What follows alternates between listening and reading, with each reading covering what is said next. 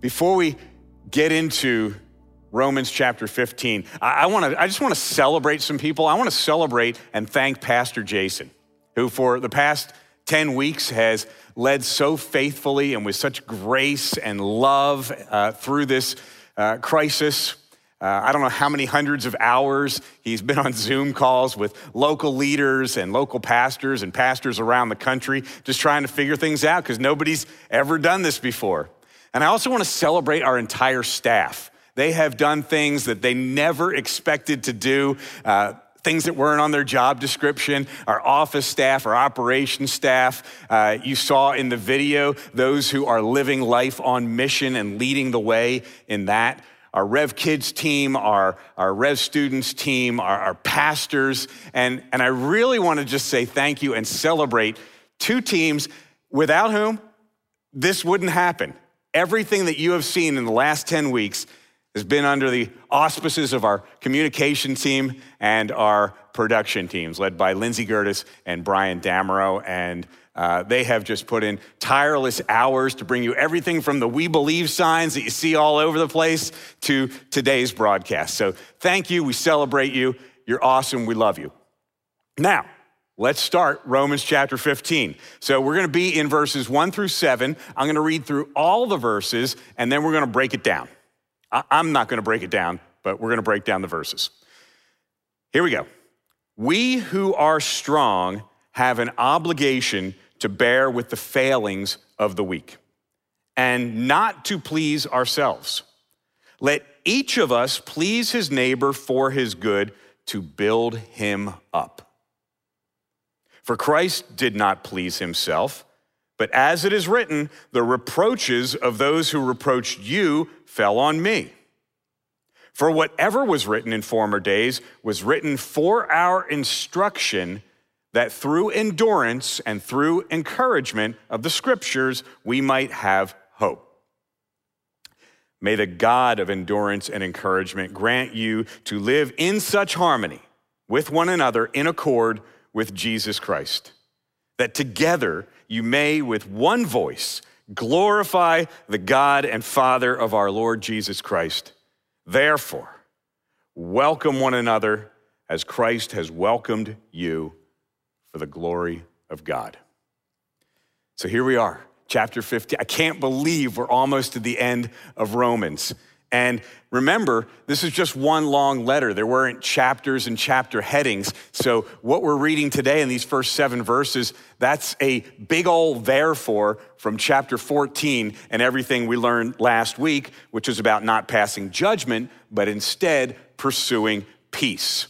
So today it's applying what we know, because we can know a lot, but sometimes we don't apply a lot. And Paul says many times, it's got to go from here to our hearts, or else, as we saw in the video, it's never going to get to the hands and the feet. We're never going to get to be the hands and feet of Jesus. He says, if all we have is knowledge, but we don't have love, then we're just a bunch of noise, a clanging gong, a loud cymbal. So today, we're going to talk about the application of what we have learned. I don't know about you, but the last 10 weeks, I can break down in 3 completely different seasons. The first season, oh wow, this is crazy. What are we gonna do? And how many cookies can I eat? That was my first season. Second season was, okay, this is crazy. Let's just figure out how to do this. We're gonna get through this together. And is there such a thing as too much frozen pizza? And my third season was really simple. There is such a thing as too much frozen pizza. I found that out. But I also learned something in this season, and maybe you can relate to this. I learned 2 things. I learned how to epoxy paint a garage floor, and I learned how to lay down artificial grass in the backyard. Now, I watched I know I did, every single YouTube video ever recorded on those 2 subjects. How do I know that? Ask my wife, she will tell you, she's sitting right here. I watched every single one of those videos. I know how to grind off the old epoxy floor. I know how to acid etch the floor. I know how to clean it up after I acid etch it. I know how to roll the epoxy. I know how to put on a really nice shiny finish so it looks showroom new.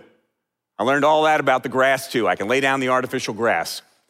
But here's the thing. I didn't actually do any of those projects, but I got all the knowledge of those projects. So I might not have done them, but what I'm saying is my garage floor hasn't seen that love. The backyard hasn't seen that love. So look at today's message in kind of that same way. This is going to be the definitive YouTube tutorial video on how to pursue peace. Everything we learned last week. So let's go back to verse 1. You having fun so far? Good, because I am.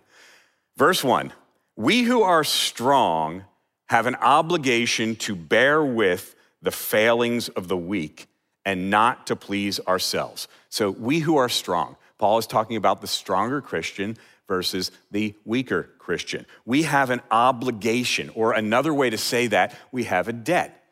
Now, if you remember way back February of last year, when we started the series in Romans, going verse by verse, I actually preached chapter 1, verses 14 through 17, where Paul says he is under obligation, eager and unashamed to preach the gospel, to share the good news with others. Now, why was he under obligation? He was under obligation because of what Jesus had done in his life. Jesus had radically changed his life, so he was under obligation. Same reason we should be preaching the gospel to others, sharing the good news with everybody we know because of what Jesus has done in our lives. So here we are again, under obligation in the same way to bear with one another. Now, bear is an interesting word. It's bastazo in the Greek. It doesn't mean just putting up with. We're not saying we're going to bear with that person. We're going to bear with my next door neighbor. He's really annoying. That's not what we're getting at here. We're getting at here something way bigger. It's helping to carry somebody's load. It's in the context of somebody who is stronger in their faith, carrying the load, bearing the weight, helping somebody along who is weaker in their faith. So you get the difference between bearing with here. The second thing we see in verse 1 is not to please ourselves. We who are strong and have an obligation to bear with the failings of the weak and not to please ourselves. Last week we learned that if we're going to be pursuers of peace, we don't judge, we assume the best. We stop getting in arguments over minor things, what we eat, what we drink. We lay down some of our own preferences because that's what Jesus did for us. So if we're not pleasing ourselves, who are we pleasing? Glad you asked. Let's take a look at the next verse. Verse 2, let each of us please his neighbor for his good. And this is the main thing here, to build him up. To build him up. Now, build comes from another Greek word, oikos, meaning if you yelled out yogurt, you're way ahead of me. It means house. Oikodomeo is the verb, and that means to build up, to edify and build up by restoring. So it's literally building somebody up by encouraging them. And when we encourage somebody, we are putting courage into them. And to put courage into somebody, you have to do more than just prop them up a little bit. You have to actually build them up. So here we come to our first main point of today's message. To build up, we have to bear with. To build up, we have to bear with. Now look at it this way. If my primary purpose is just to please myself, then my primary purpose can't be, by default, pleasing others. It's impossible.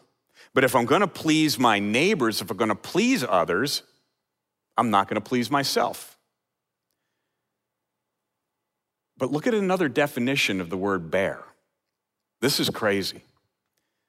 Another definition of the word bear is enduring at the cost of doing something unpleasant.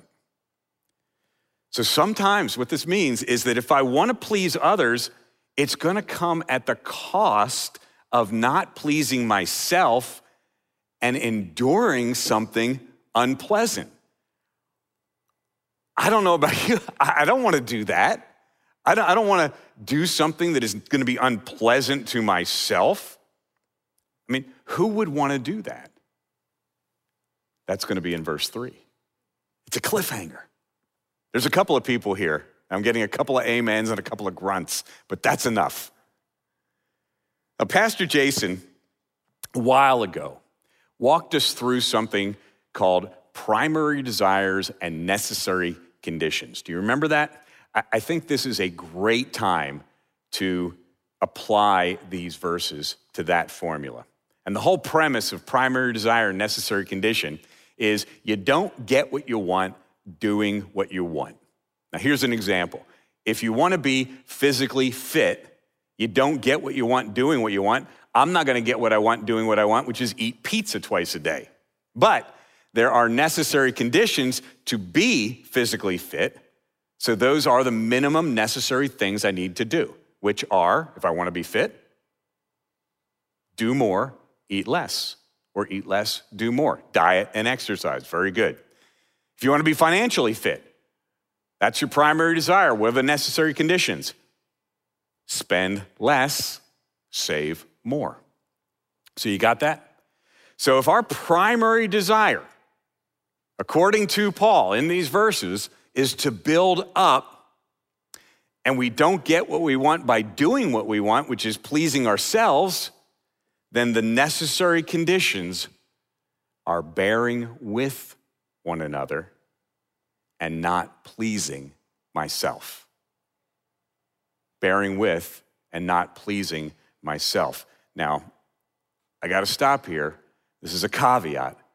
This is really tricky because we're not talking about people pleasing here. We're not changing what we believe to make it sound better, to make it palatable. We're not taking the gospel and watering it down in any way. It's finding joy in loving others at a cost to ourselves. So really what you want to do here in these situations, you want to ask the question, what is the best thing for that person for their good? What is the best thing for that person for their good? And sometimes you're going to have a really hard conversation. Sometimes you're going to have to do the unpleasant thing to yourself. It's not easy. Sometimes you want to avoid the hard conversation. You ever have, that hard conversation coming up and you just put it off. You don't call that person. You don't set up a meeting. I get that. But sometimes if you're going to really love that person, you're going to have an unpleasant conversation with them. And in turn, you're definitely not going to be pleasing yourself. But you're going to be caring for them by carrying their burden. The toughest thing for a family member is to make a boundary with another family member. Maybe you've done that. Maybe you've had a son or a daughter or a mom or a dad or a brother or a sister, and you've had to have that tough conversation, and you've had to make that boundary, and you got to say no more. It's unpleasant to yourself, but it is for their good. And we never know it's for their good until we actually do it. It's really hard in the moment, but you're loving them with truth in a way that people-pleasing and falling over for people would never do. So the obligation that Paul is talking about here is to love that person, walk with that person, carry that person, don't judge them, suffer with them. Philippians 2 says, do nothing out of rivalry or conceit, but in humility consider others more significant than yourself. Now, we're not considering their opinions and their preferences as something that we have to fall over to. We're not considering them more significant to agree with them necessarily. We are considering them more significant to consider that person more significant. We're considering others more significant so we can value that person. Go back to the first verse of chapter 14. As for the one who is weak in faith, welcome him, but not to quarrel over opinions. So why do we do this? Why do we want to value the people? Why do we want to bear with that person? Why do we want to build up that person? Because Jesus did. Because Jesus did. So verse 3. For Christ did not please himself, but as it is written, the reproaches of those who reproached you fell on me. You see, that's in quotations. And we'll get to that in just a second. See, Jesus is not just our Savior, he's our example. And in the chapter heading that wasn't written when Paul wrote the letter, it says Jesus the example.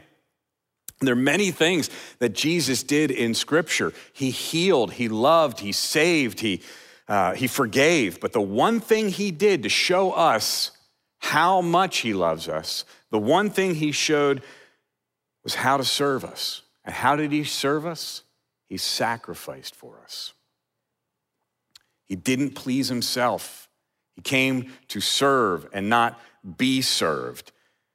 The reproaches of those who reproached on you fell on me. Another translation says reproach is insults.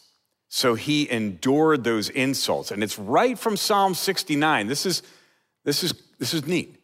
Right from Psalm 69, which is called a messianic psalm because it's about the Messiah. Yeah, very good. You were probably yelling it at home. It's about the Messiah. It's about Jesus. I was with my dad a couple of weeks ago. I went out to see him, and we sat down and we watched the message on Sunday. We watched the whole service, and in a way that only my dad could ask, he said, how does the guy know? How does the guy know when to preach out of the Old Testament and when to preach out of the New Testament? I said, Dad, and my father's not a believer. I said, Dad, it's just one book. And the entire Old Testament, everything points to you, to Jesus, Yeshua, Messiah. He was like, what? I said, yeah, Dad. So Paul is using this messianic psalm to show the degree to which Jesus didn't please himself was the degree to which he sacrificed.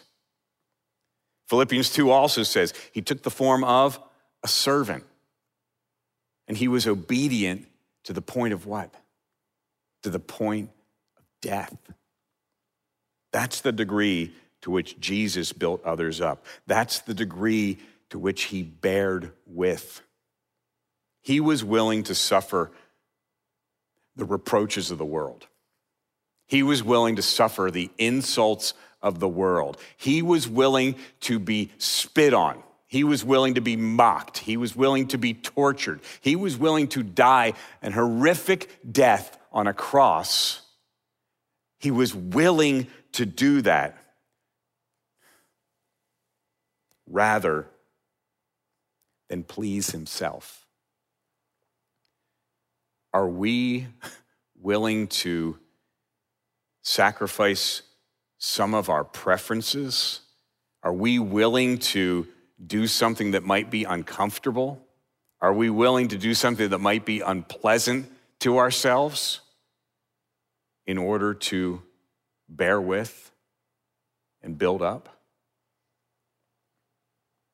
I hope so. Throughout this crisis, we've heard time and time again, if we come out of this unchanged, that would be awful. I don't want to come out of this unchanged. I want to come out of this changed. I want to come out of this bearing with even more, building up even more. So in order to do that, and this is another point, we must sacrifice self and serve others. We must sacrifice self and serve others for the good of others. So this how-to video is setting up really good. We got build up by bearing with, sacrificing, serving for their good. And you've heard this many times. It's Jesus, it's others, and then yourself. So what do you get when God informs how we love other people? It's an acronym, J-O-Y. You get joy. You get joy when you're serving. You get joy when you're building up. You get joy when you are sacrificing self, even when it is at a cost to yourself. So do you want that? Do you want that joy? I think that's a great question. I'm asking myself that question right now, because if we want that, then we want to be like Jesus. And that's the ultimate goal of sanctification, to become more like Jesus. So how do you be like Jesus here? Well, Paul tells us how to do that by reminding us of the importance of this, the importance of Scripture. Verse 4, for whatever was written in former days was written for our instruction, that through endurance and through the encouragement of the Scriptures, we might have hope. We've got it all in this book. We've got it all, and we've got to be all about this book. Everything here is for our instruction. 2 Timothy chapter 3, all Scripture is breathed out by God and useful for teaching and reproof and instruction and correction and training in righteousness, that the man of God may be complete, equipped for every good work. How awesome was this book during this crisis? How many times did you read a devotional? How many times did you see a verse somewhere? How many daily devotionals on Facebook did you watch? And every time we went through one of those Psalms, which were so good just in seasons of doubt and fear and worry and anxiety and depression, every single time, what did it do? It built you up. It encouraged you. I don't think there's ever been a time, and I'll just fess up, there are a lot of times I don't want to pick this up. There are times where I struggle to pick this up.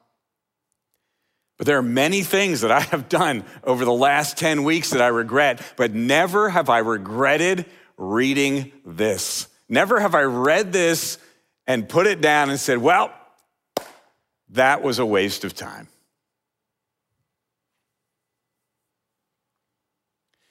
It's so easy to fall away from Jesus. And I find that it's so easy to fall away from Jesus when I'm not reading this. God's word is the great defense from falling away. If you know this book, you can apply this book. If you don't know how to, you won't be able to actually do the doing. Someday I might finish that garage floor. I don't know. But I know how to now. I just have to apply it. We just have to apply this. Here's an example. The Bible never changes. God is perfect. So if I'm struggling, I'm going to use an example of just something really simple. If I'm struggling, wondering if God loves me, if I don't know that in Scripture, over and over and over again, God's word says his steadfast love endures forever, how am I going to know it? How am I going to hold on to it? How am I going to use Scripture to build me up and encourage me? But if I know God loves me, and I know that's 26 times in one psalm where he says his steadfast love endures forever, I'm going to have hope. Without Jesus, there's no hope. With him, nothing but hope. The word of the year. We started out the year with this. It's integration. You want to live an integrated life? Our actions have to be informed by what we believe. And for our actions to be informed by what we believe, it has to be informed by this. And we can trust it. We can trust in his word. He never fails. He's always faithful. Andy Stanley said something years ago, and it has stuck with me. God's past faithfulness demands our present trust. God's past faithfulness demands our present trust. God is not the stock market. God is not Bitcoin.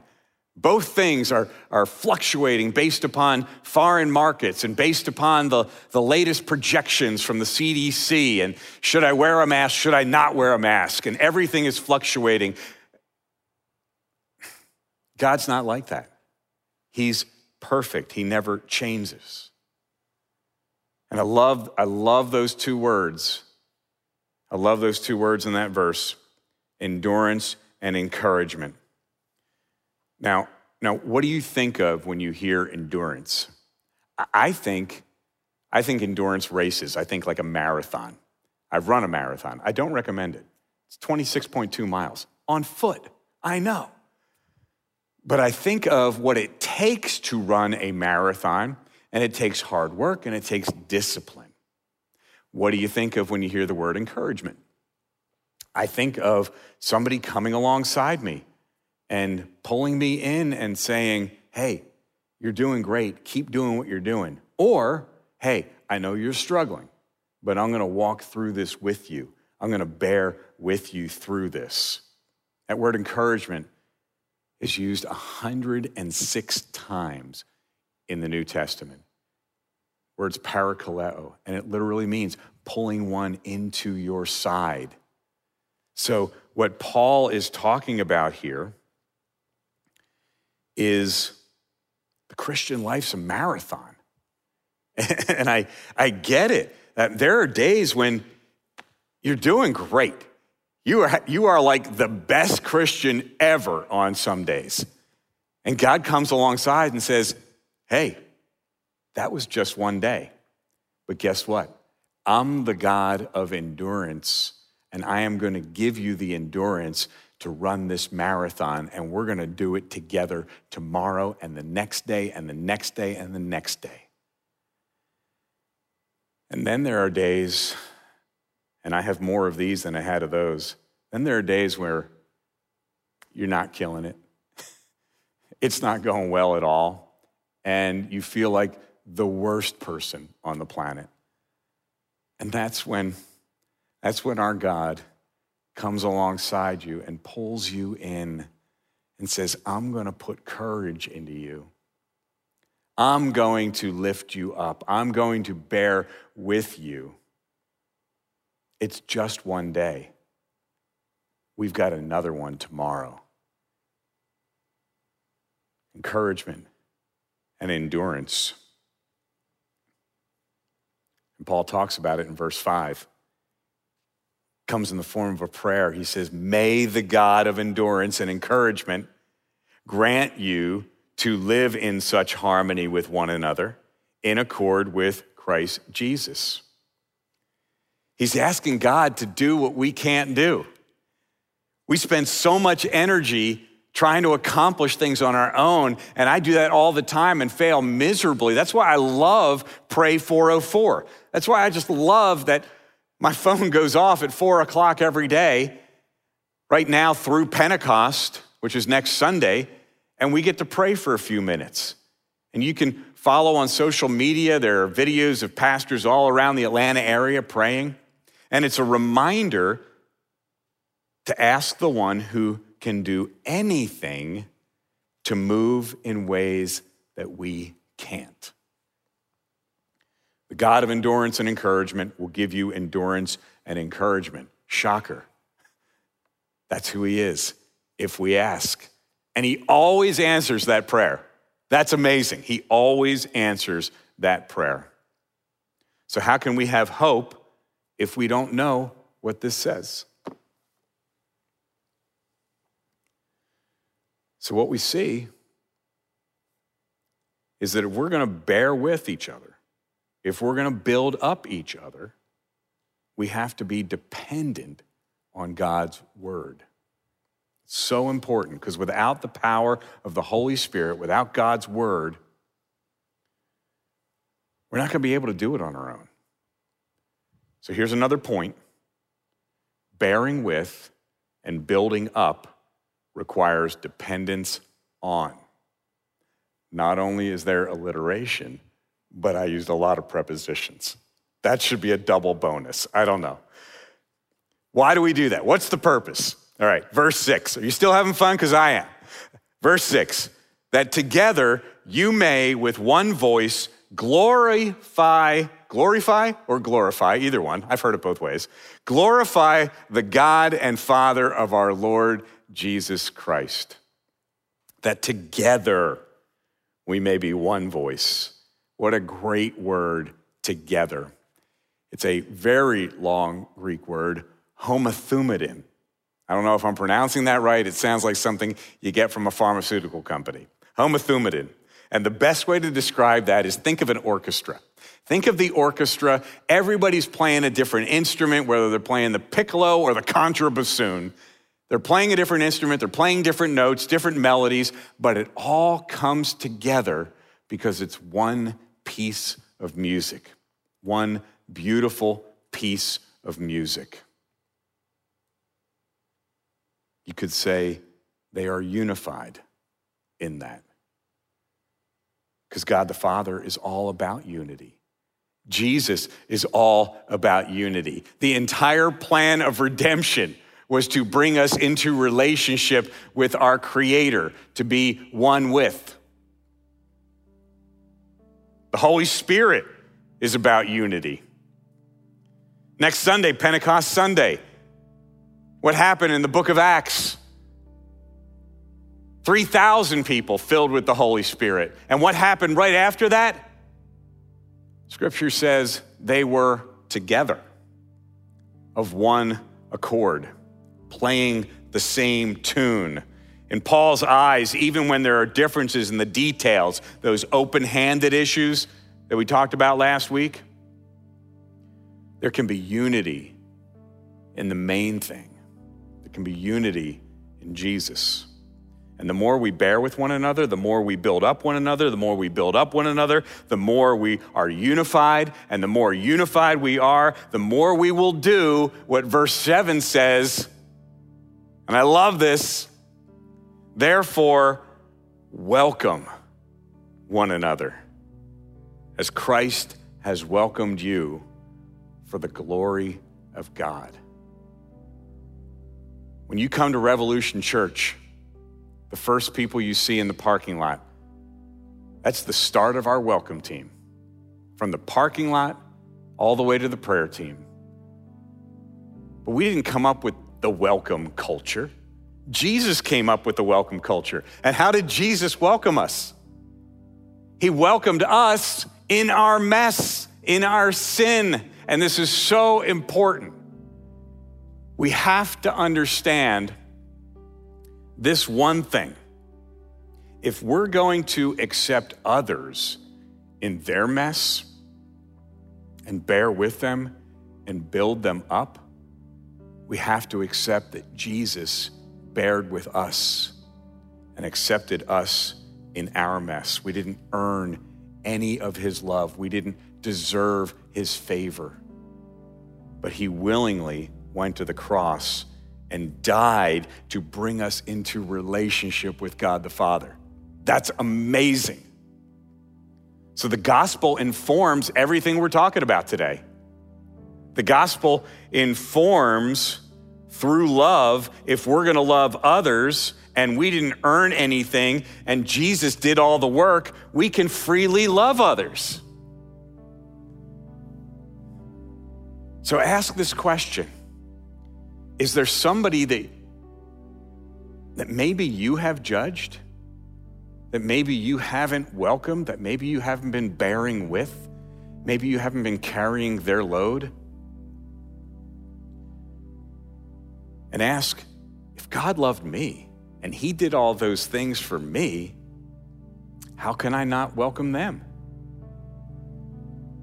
We welcome one another in the same way Jesus welcomed us, without judgment, for the glory of God. Jesus didn't save a wretch like me, and he didn't save a wretch like you for our glory. He did it to glorify the Father. And if we don't welcome one another and bear with one another, we're not glorifying God. But if we are, game on. Look, the best witness we have to non-believers is the way we treat other believers, the way we bear with and build up. If we want to be people of peace and not people who pass judgment, that's what we've got to do, because the world is watching how we treat each other. And can I get personal with this? My family is watching how we treat each other. You may have heard this said. My family, they don't believe in Jesus. You may have heard some non-Christians don't become Christians because of other Christians. Ouch. There are people who follow you on social media, you're friends with on Facebook. They don't believe in Jesus, and when they see us arguing with each other, when they see us complaining about each other, you know what they're thinking? I'll tell you what they're thinking, because I've had this conversation with my family. They're thinking, why would I want to be like that? I mean, and I'm going to use an extreme example. I'm going to make this up, and it's going to sound funny, but you've probably seen this. If somebody's social media profile says, "Child of the Most High God," and they just posted their complaint letter to the Olive Garden because the breadsticks were stale, come on. What are people we are trying to share the good news with going to think about us? Look at your social media as prime real estate.